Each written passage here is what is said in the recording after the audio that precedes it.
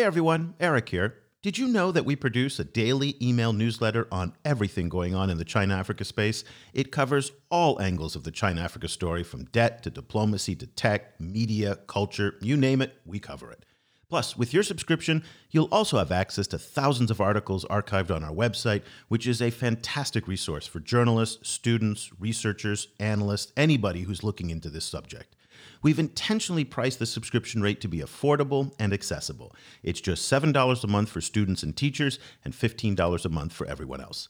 Just go to chinaafricaproject.com/subscribe, try it out free for 2 weeks, see if you like it. Once again, that's chinaafricaproject.com/subscribe. The China and Africa podcast is brought to you in partnership with the Africa-China Reporting Project at Wits University in Johannesburg. The ACRP promotes balanced, considered reporting on Africa-China relations through innovative training programs held throughout the year. More information at africachinareporting.co.za.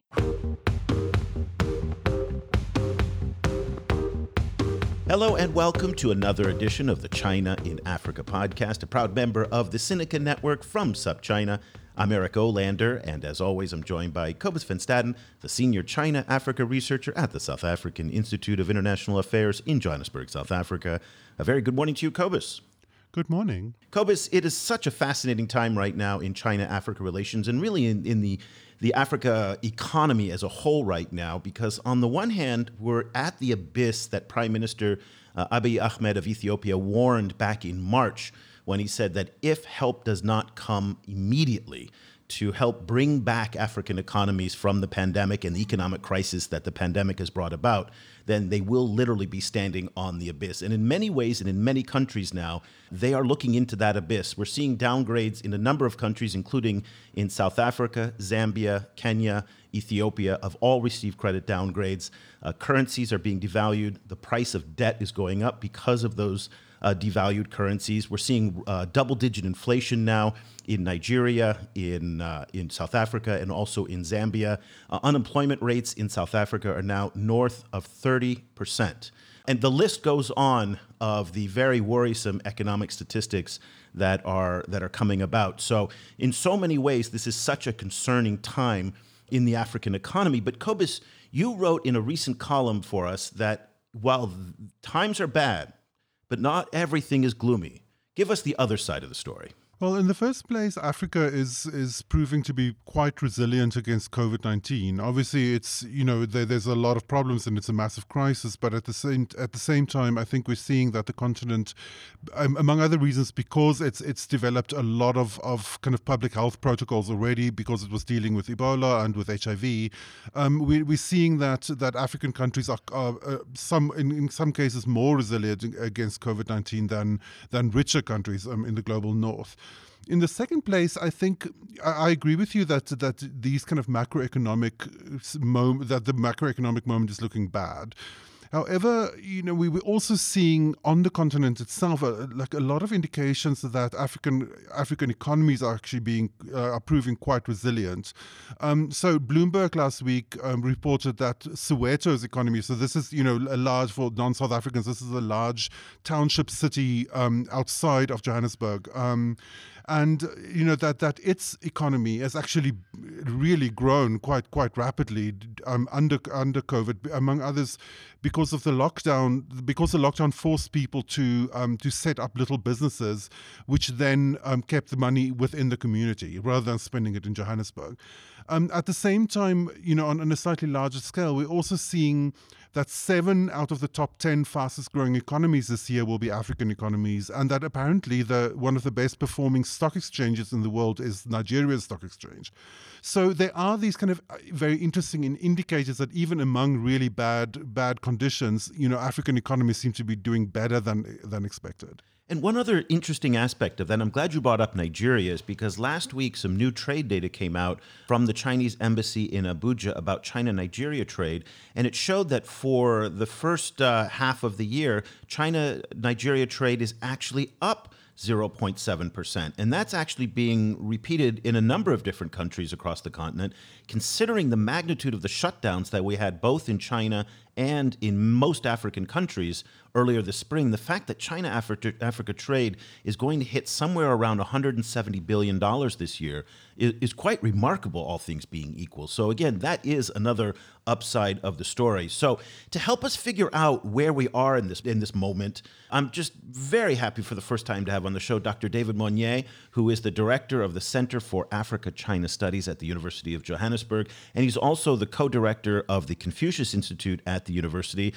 David is also a regular commentator on China-Africa relations and international relations writ large on various South African media outlets, including Daily Maverick, Independent Online. He's regularly on SABC. So he is a very popular commentator and has opinions on, it seems, absolutely everything. So we thought he would be the perfect person to help us navigate our way through these confusing times. A very good morning to you, David. Good morning, Eric, and to all listeners. It's really indeed a pleasure speaking to you today for the first time. It really is a pleasure. It's long overdue that you are on the show, and we're so glad to have you. So Cobus and I laid out this complex matrix of good news and bad news that we're seeing. And I think for people reading the news, it's kind of hard to figure out where we are.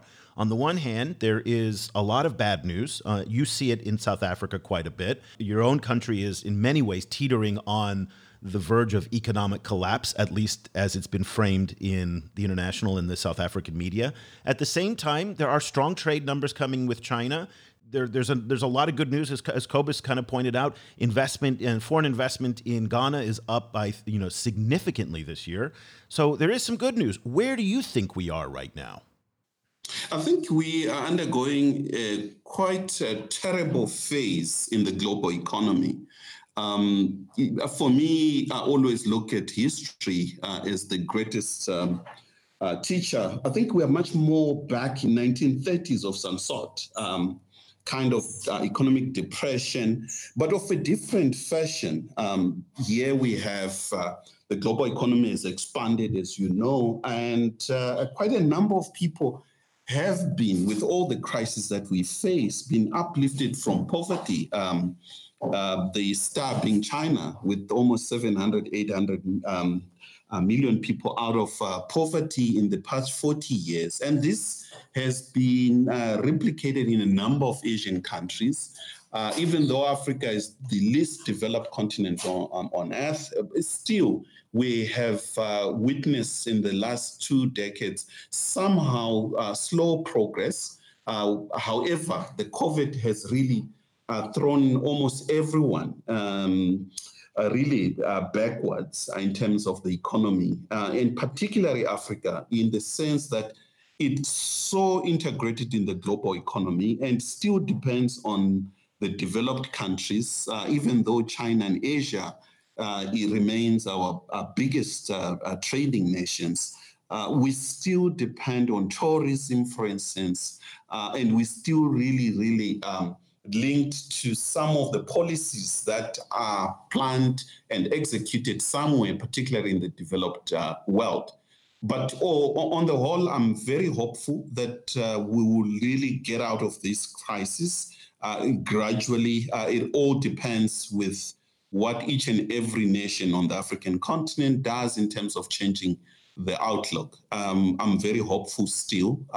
However, the damage that caused by COVID-19 is quite massive. We haven't even started counting yet the cost that it has brought on the continent. So, David, if we hone in a little bit on the China-Africa relationship itself, how did you maybe what was your impression of how the relationship did during COVID? Like what kind of changes did you see COVID bringing into the relationship, and kind of how do you see that shaping, particularly kind of FOCAC next year?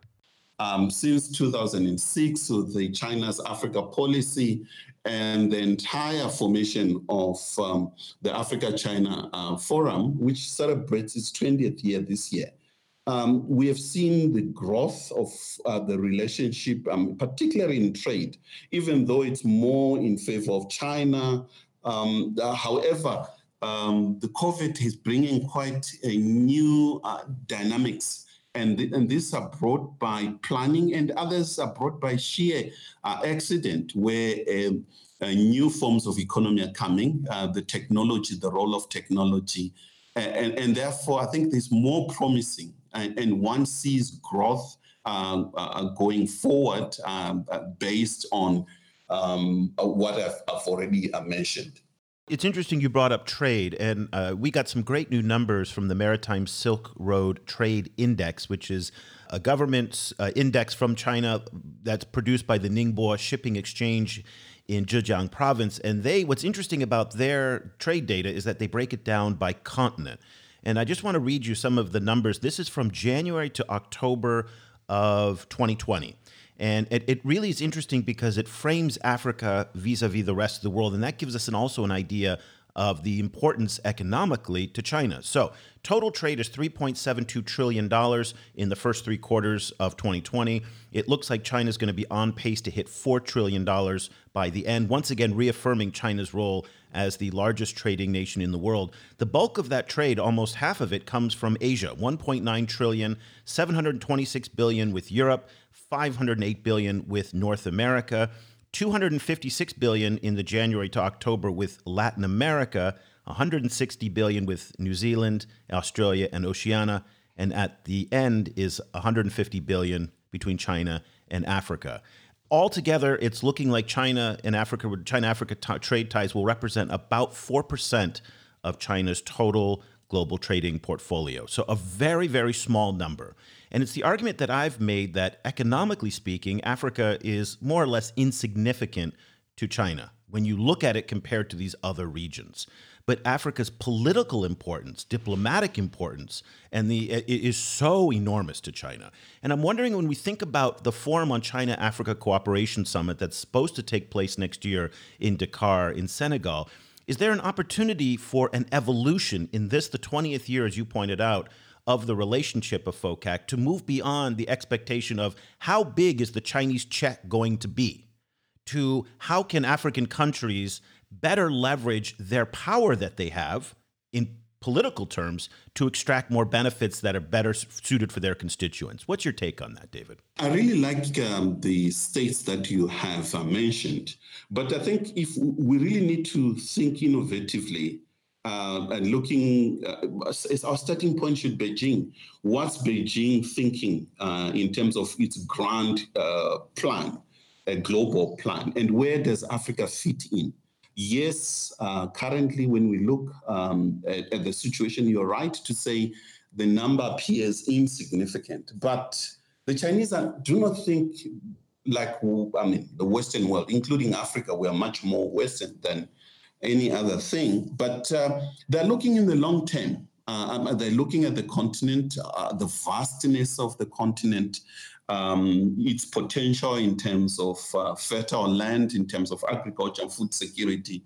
They're looking at the young population and the rate of, in terms of its growth, particularly of the economies on Africa in the medium, long term. The Chinese really see Africa as much more important than other continents that you have mentioned. So while I agree with you in the short term, numbers appear to be insignificant, but the long planning within the Belt Road Initiative, I think China has a much more longer term planning and thinking. How do you define longer term? What are we talking about in terms of years? Is this a decades or is it 5 to 10 years? What's long and medium term in practical For terms? me, medium will be more of a decade, and then we're looking at your 20 years a long term. Looking at the rate of growth of Africa's economies, on the ground. And we also need to factor in the Africa's newly signed trade agreement. And the world really, it is going through this back and forth. You have insular kind of looking in Europe, Britain leaving EU, the madness that has been happening in the United States, and really it appears that the headache is over. However, big trading agreements that are taking place in Asia and Africa itself really will turn things in a positive way in the long term, in my view. When you look forward, kind of across the medium and long term, where do you see the real engine of growth being within the China-Africa relationship? Like, are you looking at trade? Are you looking at extractives? Like more, Chinese exploration of African consumer markets? Kind of where do you think the heart of the relationship will be?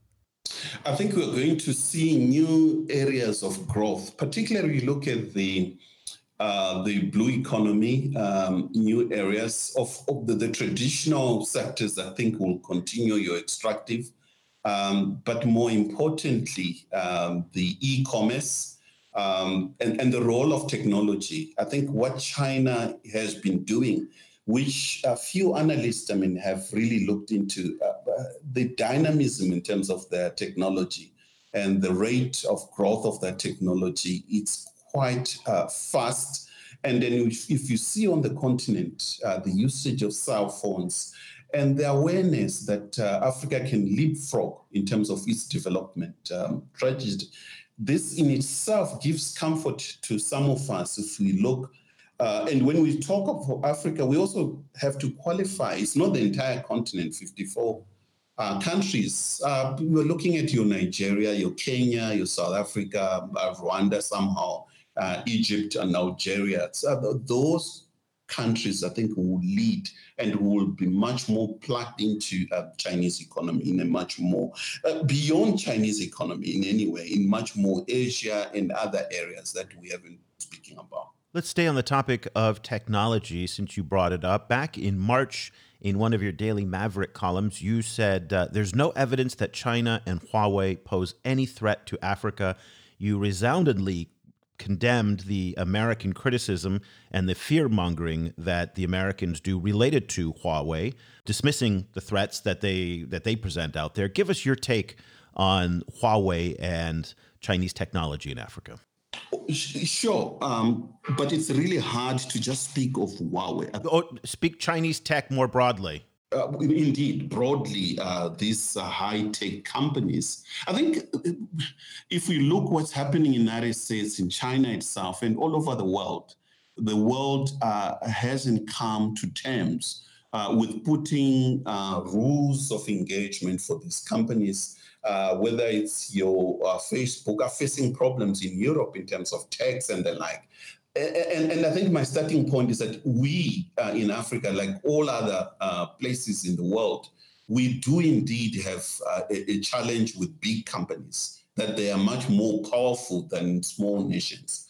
And therefore, there is a need for a rule-based world order. There's a need to have rules that apply to these companies like all others. But having said that, when it comes to Huawei specifically, we also have to say there's huge competition. I can't go deeper into it. You are quite aware of it. In terms of competition of the rise of Huawei in the United States and how under Donald Trump, how United States is really shocked in the manner in which Huawei has really surpassed quite a number of American companies. And in dealing with Huawei, there has been this allegations made. And when it comes to Africa, one really does not defend Huawei, saying that it doesn't have problems in other areas. But when it comes to South Africa specifically and the continent, I haven't come across any evidence that will convince me that indeed Huawei is spying and Huawei is doing all these allegations that are leveled against it. But what about the African Union, the allegations that Le Monde put forward and that were apparently confirmed by the Financial Times that Huawei was in fact bugging and spying on the African Union headquarters a couple of years ago? That was a big story, but the AU itself came to refute the very same allegations. And therefore, as I said, there are problems. One does not know the level of what really happened in that building. As we don't have the evidence. We just had allegation. As much as we have allegations of Facebook and others, that American companies that have been doing quite a lot of things that we have problems with. So I think my view is not I just have issue to select one company out of many that are having a huge problem in terms of how they interact with society, whether it comes to data protection, people's rights in terms of keeping their own data, as well as how they interface with elections, how they change and shape and they influence our youth, their impact on democracy is happening in the United States. There's a whole list of things that we really need to put on the table and discuss alongside Huawei issues. Support for this podcast comes from the Africa-China Reporting Project at Wits University School of Journalism in Johannesburg. The ACRP provides reporting grants, workshops, and other professional development opportunities for both African and Chinese journalists. Follow the ACRP on Twitter at Wits China Africa or visit africachinareporting.co.za for information about grants and upcoming seminars. You mentioned the United States. It seems to me that despite the Biden win, I don't see necessarily that we'll see a really big change in general U.S. kind of approaches to China, particularly a kind of a across the aisle consensus in the U.S. that China is in the first place is a problem for the U.S. and then in the second place needs to be contained in some kind of way. And I guess, I'm guessing that that the big change will be one of style, in the sense that I think the Biden administration will be a lot more open to coalition building and will try and kind of put more pressure on traditional allies to join it in this kind of approach to China. How do you see this playing in Africa, and how do you see a more attractive, more kind of democracy-minded kind of American administration? How do you see that relationship with Africa evolving? Excellent question, Corpus. I think the crisis that we face here in Africa is that there's so much talk from the West, there's so much talk, and there's no walking the talk. And what do I mean by that? Going back to our previous question with regards to Huawei, all these allegations that are being made, and competition and the rise of Huawei on the African continent. It has offices all over the continent. What we don't see, the lack of appetite by Western big giants. They look at Africa as not attractive enough. And therefore, I think what confuses us as analysts is that there's so much blame on China, rightly or wrongly, but it is not really followed up by serious investments and serious really looking into how to rival Huawei. And therefore, I think that's what we see. However, looking at Biden's policy, I think he's going to, in relation to China and specifically Africa, I think we're going to see much more shift in the US. Instead of going nakedly attacking Huawei in the manner in which Trump has been doing, I think Biden will build coalition, as you rightly put it. But beyond that, I think he's going to build a much more smart policy. More importantly, investing more resources. There's going to be a shift, your industrial policy, a term that normally is not used in the United States, in terms of massive investment in technology. And somehow a bigger role for the US state in areas where American private sector is not playing a key role in dealing with China. Therefore, I think one is really excited on one hand that you're going to have a much more stronger rising China and a really shifting US views. And the continent really needs a strong US economically, as well as China. Both partners are quite critical for Africa's own quest for development. But beyond economics, you were very clear again, I'm going to quote your columns here. In a column back in September, you said Africa must look east to revive economy post-COVID-19. So considering that you're very enthusiastic about Africa engaging China and whatnot, now with the new Biden administration, what would you advise the incoming Biden administration about how to best position themselves in terms of Africa. Economy is one part of it, but the United States has also played a role in public health, particularly in a place like South Africa with PEPFAR. They've played in democracy promotion, human rights. These are all areas that the Chinese do not actively engage in. And even China's public health initiatives in Africa are very, very small compared to what USAID and traditional donors do. So what would you advise both the Biden administration and maybe even African stakeholders on how to maximize the relationship in order to get the best out of the US and the best out of China? The challenge that the Biden administration will have is that it will concentrate much more domestically. And on one hand, really advancing human rights, democracy. But the lessons that we have learned since the end of Cold War is that democracy not backed by economic development, it remains a mirage.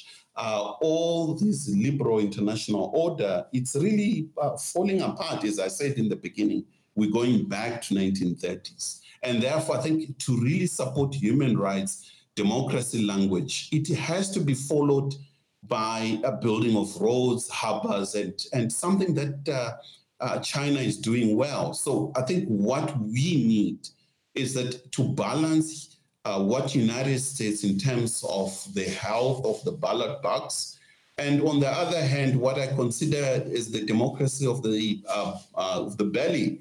We need to eat. We can't eat at the ballot box only.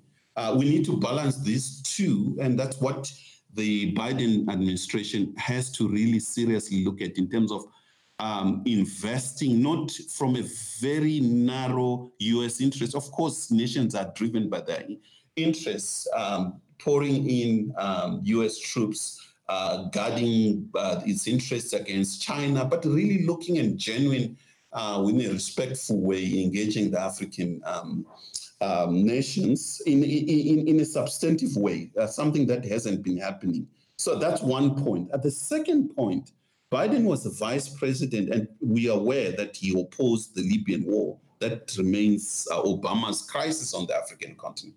Really avoiding this notion of regime change. Find a better way of supporting those who are pro-democracy on the African continent without really destroying existing structures of state that we have. The lessons of Libya and what is happening in Egypt and the like doesn't really leave Africa with a good picture of what we need and supporting U.S. agenda on the African continent. Therefore, I think we need to balance. So I think my last point on this is that we have to look at Africa's agents. We are not, as Africans, not really pro-China nor pro-Washington. We have our own plans, the Agenda 2063 that drives our development agenda, and we really need our strategic partners to engage us in uplifting our people out of poverty. So, keeping on the issue of human rights, you've now focused on Africa as a party kind of acted upon by external actors in relation to Libya, for example. But if you look at Africa as a human rights actor in the international world, we've seen in forums like the UN, African countries, including Muslim majority countries, expressing support for China's positions in Xinjiang. So do you see, is there an African unified idea or sets of thinking about human rights, and how do you foresee that actually being expressed in relation to outside actors, kind of when it isn't African human rights at question, but the human rights of other people? I think the African continent is largely informed by not interfering in internal affairs. And there has been an understanding, I think the change from OAU to AU, quite sensitive on a number of areas, given our lesson of Rwanda genocide and the like. And therefore, I think there's quite a lot of sensitivity of what's happening everywhere, including China. I think where most African countries, in the AU in particular, differ in terms of the narrative coming from the West is the selective nature of a human rights regime.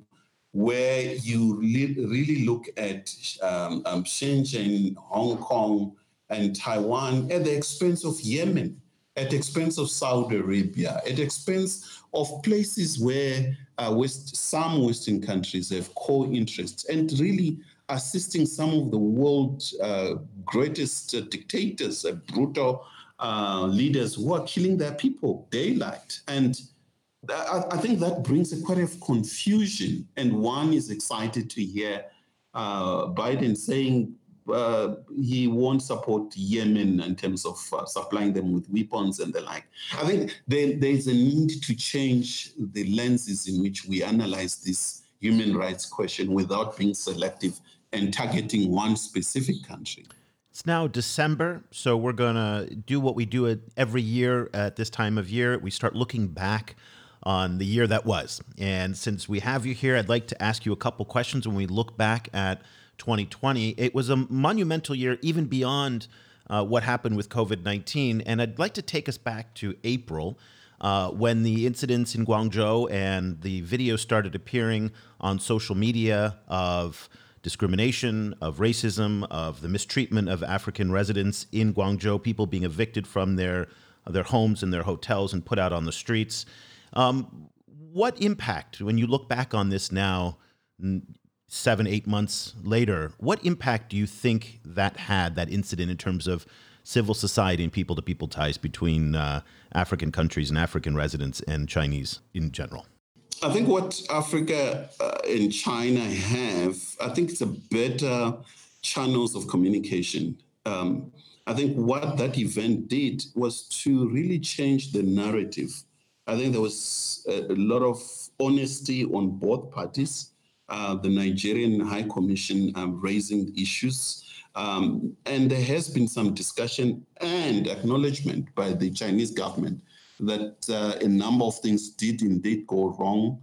And those discussions are really bringing us to your much more mature, getting into more issues in terms of moving away from government to people, and opening up a new way of communicating. Because really, the Chinese and Africans haven't been communicated to that lower level. It is always high level. I think what that event did is to pose questions. And I think one of it is that, can Africans be racist to Chinese? And can Chinese be racist to Africans, given the fact we're both global south from Bandung up to now? These are uncomfortable questions, but they're being asked. I think scholars are starting to really get into it in a much more open way. It will take time. That kind of narrative differs from your narrative we have with Western countries that has always been centered on issues of race vividly. And the other part is the rise of technology. As we say about the changes in the US and how we followed the elections in the United States, this year has brought up new things. We are now able to zoom in into areas that we haven't had access to through cell phone videos and the like. So, one of the trends that we saw in 2020 was actually, I think, a trend that started already in 2019, which is indications that China is becoming a lot more risk averse in terms of large scale lending for African infrastructure. And I think now, 2020 has hastened that trend, and COVID has hastened that trend, particularly now with a bunch of African countries falling into debt distress. So it looks like there's a kind of a consensus emerging among analysts that China will probably be lending a lot less to Africa over the next few years, particularly for infrastructure. So how do you see that kind of impacting, and how do you think what would be a better way for Africa to fund its infrastructure? Yes and no, Cobus. I think we have to look at the thinking in Beijing. The Belt and Road, I think, goes beyond all the crisis we currently face in terms of global economic downturn. And therefore, I think the Chinese will be very selective, yes. However, there's certain key strategic infrastructure that are central. that will not stop. I think they will continue. However, there might be changes in terms of the way of funding, in a way dealing with some of the concern raised in the West and on the African continent. Also bringing in the whole issue of environment protection. And you hear the narrative in Beijing really changing, try to adjust. I think what China does best is to listen to criticism without saying and adjust its move. And that's the brilliance part of its Belt and Road initiative. It will go, however, pause wherever there's a crisis, adjust, but nonetheless not really stopping. In key areas such as Kenya, Ethiopia, Nigeria, what's happening, and really focus on South Africa, given the fact that South Africa has these two oceans, and it's also a bridge to Latin America. I think there's going to be more efforts to try to bring South Africa on board on Belt and Road Initiative. Let's stay with our look back at 2020 and debt sustainability, debt restructuring, debt relief, the DSSI with the G20. All of those played very prominently this year. How do you think the Chinese have done so far in terms of the restructuring talks in places like Angola, Zambia? There's discussions apparently going on in Kenya. Ethiopia and Djibouti also have high levels of Chinese debt. Private creditors have complained bitterly that the lack of Chinese transparency has made it difficult for them to restructure debt in places like Zambia. David Malpass at the World Bank and also the IMF have also complained about the lack of Chinese engagement in the DSSI, or at least the way that they expect them to behave within the G20 and the DSSI. So there's been a lot of tension in the debt relief process. From your vantage point, how do you think the Chinese have done overall? I think they've done well as far as the plan that they had, and they have been rolling over the past 2 decades. The issue is an issue of norms and values. We're dealing with two systems. Your Western, backed by the OECD, those norms in terms of how to borrow, and China moves from a completely different way of thinking. However, I think the African continent and most of these economies are really having challenge. But having said all this, the debt on the African continent does not start and end with China. It's much more bigger. I think our largest debt is with Western countries. And therefore, I think the Chinese are more in terms of leaning towards we need a comprehensive, not just looking at China, but looking at the entire debt question on the African continent. And therefore, we're going to reschedule some of it, but we shouldn't be the only ones doing this. Everyone should play the game within G20 and other platforms. I think we're going to see more of that kind of story coming forth. You know, if you look forward over the next few years, how do you see China-Africa relations evolving? You know, kind of if we, for example, if we're looking towards 2030, what role do you foresee China-Africa relations playing in the larger global, you know, kind of geopolitical context? I think China gives Africa the biggest lesson in terms of how best to deal with key issues that Africa is battling with, how to deal with issues of infrastructure development, the whole connectivity issue, which really lacks on the African continent, and dealing with the rural development, poverty alleviation. I think those lessons will be learned by most African countries to a much more larger extent. And Africa's own integration, I think it's picking pace.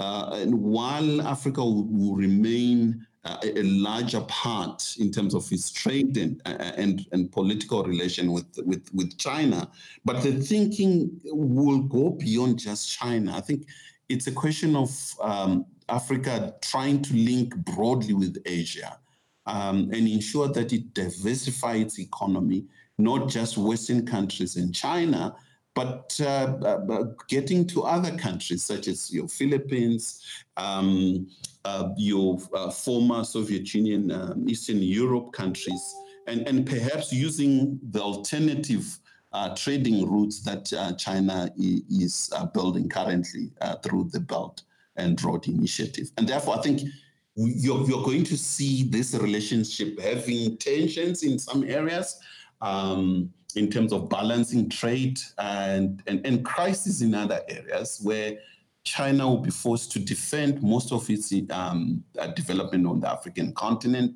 and really serious differences in terms of how it goes about doing it. But on the whole, you're going to have your Africa-China Forum really dealing and solving some of this crisis in a much more balanced way. Well, that's a great way for us to end our discussion on a positive, hopeful note. Dr. David Monyae is the director of the Center for Africa-China Studies at the University of Johannesburg and also the co-director of the Confucius Institute, also based in the university. He writes a lot, and we publish a lot of what he does on our social media channels. You'll see him in the Daily Maverick, Independent Online, SABC, CGTN. You've also written for lots of different places. David, thank you so much for taking the time to join us. It was fascinating to hear your view across all of those issues. Rarely do we get a commentator like you who can speak so competently on everything as much as you've done. So that was very exciting. If people want to connect with you and follow what you're reading and writing, what's the best way? You're on Twitter. Yes, you can reach me. I'm at David Monyae, as well as my email address is David Monyae, Monyae as in MONYAE at uj.ac.za. I'm also on Facebook. So those are areas that and channels that people can use. Wonderful. We will put links to all of those in the show notes so that you can follow what David is reading and writing and to stay in touch with his publications. Once again, thanks, David. We really appreciate it. You're most welcome. Cobus, it's so refreshing to hear a voice like David's that is so, it's just, I don't know what the word is, because we're so used to hearing the skeptics of China-Africa relations who have strong voices in Washington, in Europe, and to hear David's enthusiasm and optimism for the relationship is not actually something we hear very often. And the way that he is so confident about it, and it's really strongly based in fact. Again, there's a lot of different positions on this. You can see, and this is the complexity of China-Africa relations. You can see it from lots of different angles. But I really enjoyed hearing his confidence and his optimism in terms of where this relationship is going, in part because it's not something that we hear that often. Yeah, he also, obviously, David brings to the table this really broad vision, which is fantastic. You know, so he looks at so many different aspects of the relationship at once, from a very informed position. So it's really a treat to speak with him. In some ways, it felt like a counter narrative. In some ways, that he was really pushing back against many of the more kind of, again, very vocal media narratives and academic scholarly narratives that come out of places like the U.S. that tend to be very skeptical of the Chinese. And he comes at it from a very different point of view. Yeah. Do you share his kind of vision of how it's going to go with FOCAC next year, and also, you know, kind of how the China-Africa relationship is going to proceed for the next 10 years or so? Not entirely. I'm not as optimistic as he is, though I do share his idea on a long-term vision that the Chinese are definitely thinking longer term in many ways. So in that sense, I 100% fully agree with him. I'm not sure that African governments, and again, I may be wrong here, so I will freely admit that, have evolved their thinking on China as much as I think they need to, and the way that the Chinese have evolved their thinking of Africa. This is what I wrote about in today's column for the newsletter, where the power that African governments have in negotiating with China is not going to be on economic terms, it's going to be on political terms. And I'm not seeing the coalitions come together among African countries to be able to form a bloc that negotiates tougher terms with the Chinese on certain issues. What I fear is going to happen next year at FOCAC is just a repetition of the previous FOCACs that we've seen, which is how much money are we going to get? What is the size of the check? The big announcement that comes out of FOCAC every year, first it was, 10 billion, then 20 billion, then 60 billion, and everybody focuses on those numbers. And I'm not sure that's the healthiest relationship, either for China, which is really not in the mood right now to be spending a whole lot of cash on these kinds of things. As we've talked about, again, in today's newsletter, and one of the trends we're seeing lately is this pullback in lending, this more emphasis on feasibility, path to profitability, return on investment, and not just funding billion-dollar railroads anywhere they can. There probably is going to be a very big pullback on that money. So I would be skeptical if the Chinese are going to come to FOCAC with a lot of money.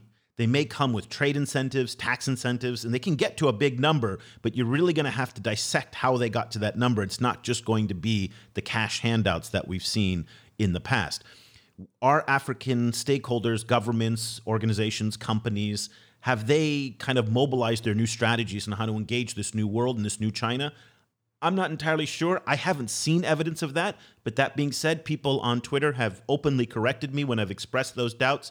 So I do leave a little bit of room to be corrected that may not, in fact, be the case, that Africans are going into FOCAC with a different agenda. I hope that they are, because if they're just bringing in the 2018 and the 2015 and the 2012 FOCAC plan, then they're going to be in real trouble. Yeah, I agree with you. I think I agree. I tend to agree with David that I think certain kind of high-profile, symbolic infrastructure projects will probably keep being financed by China. Not, probably a lot less, and probably a lot less in terms of money and a lot fewer in terms of projects. But I don't foresee kind of infrastructure lending disappearing completely. Among others, because it does play such a strong symbolic role both in the realm of the BRI and in China-Africa relations. So if as you have argued that the Chinese relationship with Africa is leaning stronger in the political direction than in, say, the trade and economic direction, then the optics and the symbolism of things like big infrastructure will continue to be salient, I think, in the relationship, and that will probably continue. What I wonder is, kind of like he briefly mentioned, the idea. And I think this is a very strong narrative that both China and Africa are global South countries, and that South-South solidarity remains really at the heart of the relationship. I think that's going to be. I think that's true. I agree with him in that sense, but it's going to be very interesting to see how that narrative evolves over the next 10 years, particularly if, as many have predicted, by 2030, China might be officially the world's largest economy. So it'll be very interesting to see whether it's possible to maintain any kind of narrative of South-South solidarity when that happens. I don't know where you're getting the confidence that China will keep up those infrastructure investments, because if what happened in Latin America in 2019 is any evidence, then it may not be the case. Energy financing in Latin America from the Chinese dropped off a cliff to literally almost nothing in 2019. And it went from huge to nothing. And so I think that we express that as a hope, but there are a lot of demands on the Chinese budgets right now. There are a lot of geostrategic demands on the Chinese. I think based on what we saw, look at the trade numbers. $1.9 trillion of trade in the first 8 months of the year, 9 months of the year, sorry. First 9 months of this year is with Asia. They're going to direct a lot of infrastructure building into Southeast Asia and ASEAN. And I'm just not convinced that we're going to see huge amounts of money. Maybe there's going to be some just to keep up appearances, but it's not going to be necessarily very significant. And if Latin America is anything to go by, a non-strategic part of the world for the Chinese, in many ways like Africa, they clearly showed that they're willing to pull back very quick and very hard from infrastructure financing in places like Latin America. So I think a word of caution should be introduced into that discussion. Yeah, no, I agree with you. I mean, I think we're roughly kind of saying the same thing in different language, in the sense that, that as you say, like there'll be some continued investment to keep up appearances, to not have the narrative of, China's now withdrawing from Africa. Like a certain amount of infrastructure funding is necessary to keep up those appearances. And I would tend to think that would then take the case of kind of when you look at it from a full perspective, there'll be a sharp decline. But in terms of the kind of narratives, the news, the press releases and so on, certain kind of high profile projects will probably go ahead. And I would guess, that those might well take the form of particularly focused on ICT, simply because this is a place, this is one place where an actor like Huawei isn't facing a lot of pushback. It's a place where they could then use widespread network rollout as part of a kind of a diplomatic narrative as well. And it is something that would kind of create, on the back end opportunities for other Chinese, large-scale Chinese actors to then also move in. So in that sense, I tend to agree with David that I think something like e-commerce on the back of Chinese-built ICT networks will then fulfill this kind of double whammy of being both potentially making money for Chinese companies while using Chinese kind of infrastructure investment as this kind of narrative of continued development. It's interesting because one of the trends that I've noticed in putting together the newsletter over the past, say, 2 months in particular is the number of contracting deals. These are the EPC deals where China or Chinese state-owned enterprises and state-owned contracting companies and construction firms are building out an Africa Development Bank project or a GE project. They are the contractor. And all of them, without exception, are state-backed.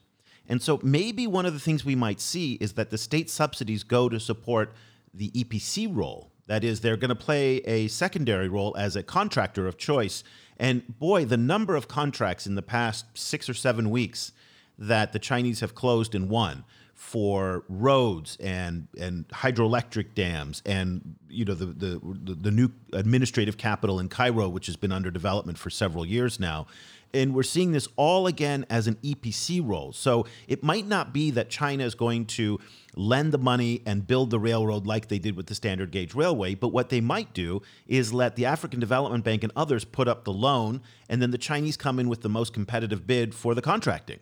And the government is backstopping the Chinese contractors with Sinosure, who normally plays an insurance role in the front end part of the investment with the loans, maybe playing an insurance role in the back end part as the EPC provider. That might be an evolution of the role. So we still see a lot of Chinese activity in Africa, but the risk level for the Chinese is significantly lower because the loan isn't being extended by a Chinese policy bank. That may be one area. I agree with you also that tech is going to be another. Expect in 2020, and we're starting already our preview and review things, I think Alibaba is going to come into Africa in a very big way. We've started to see now AliExpress making inroads into places like Zambia this year.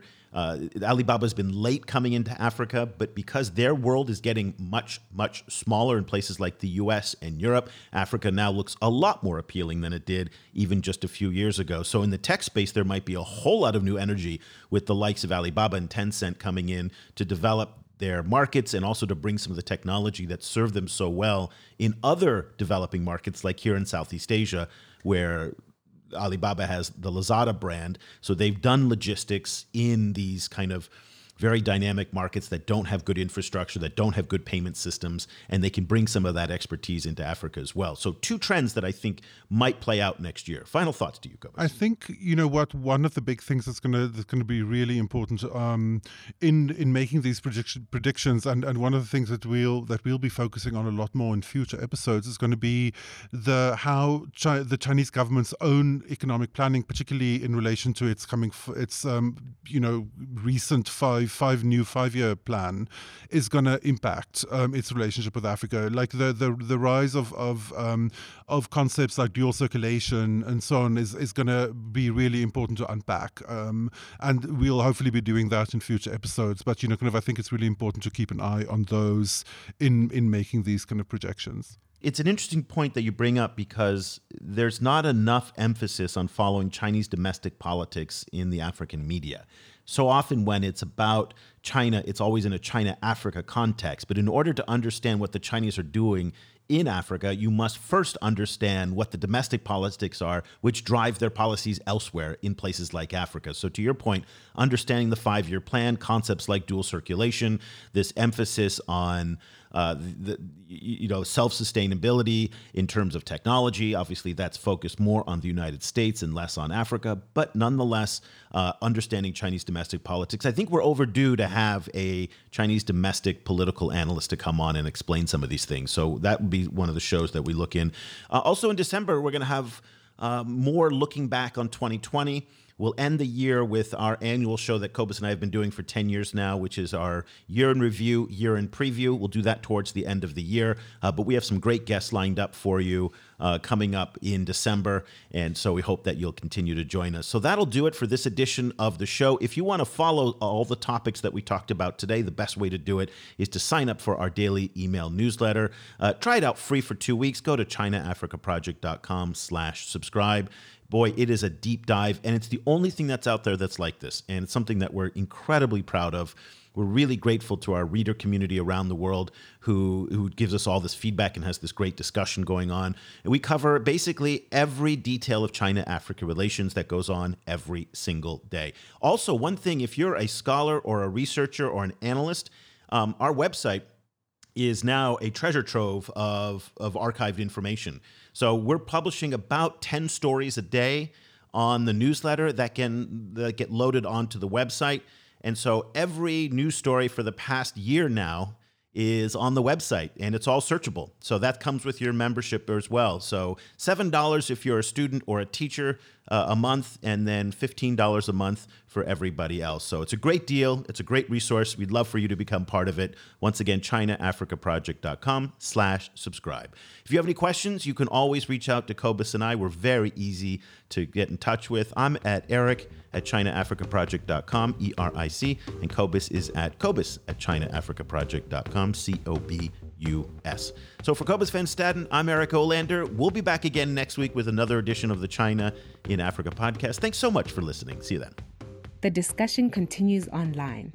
Head over to facebook.com/ChinaAfricaProject to share your thoughts on today's show. The guys are also on Twitter, where you can find Cobus @Stadinsky or Eric @EOlander. And be sure to sign up for the weekly China in Africa email newsletter by going to www.ChinaAfricaProject.com.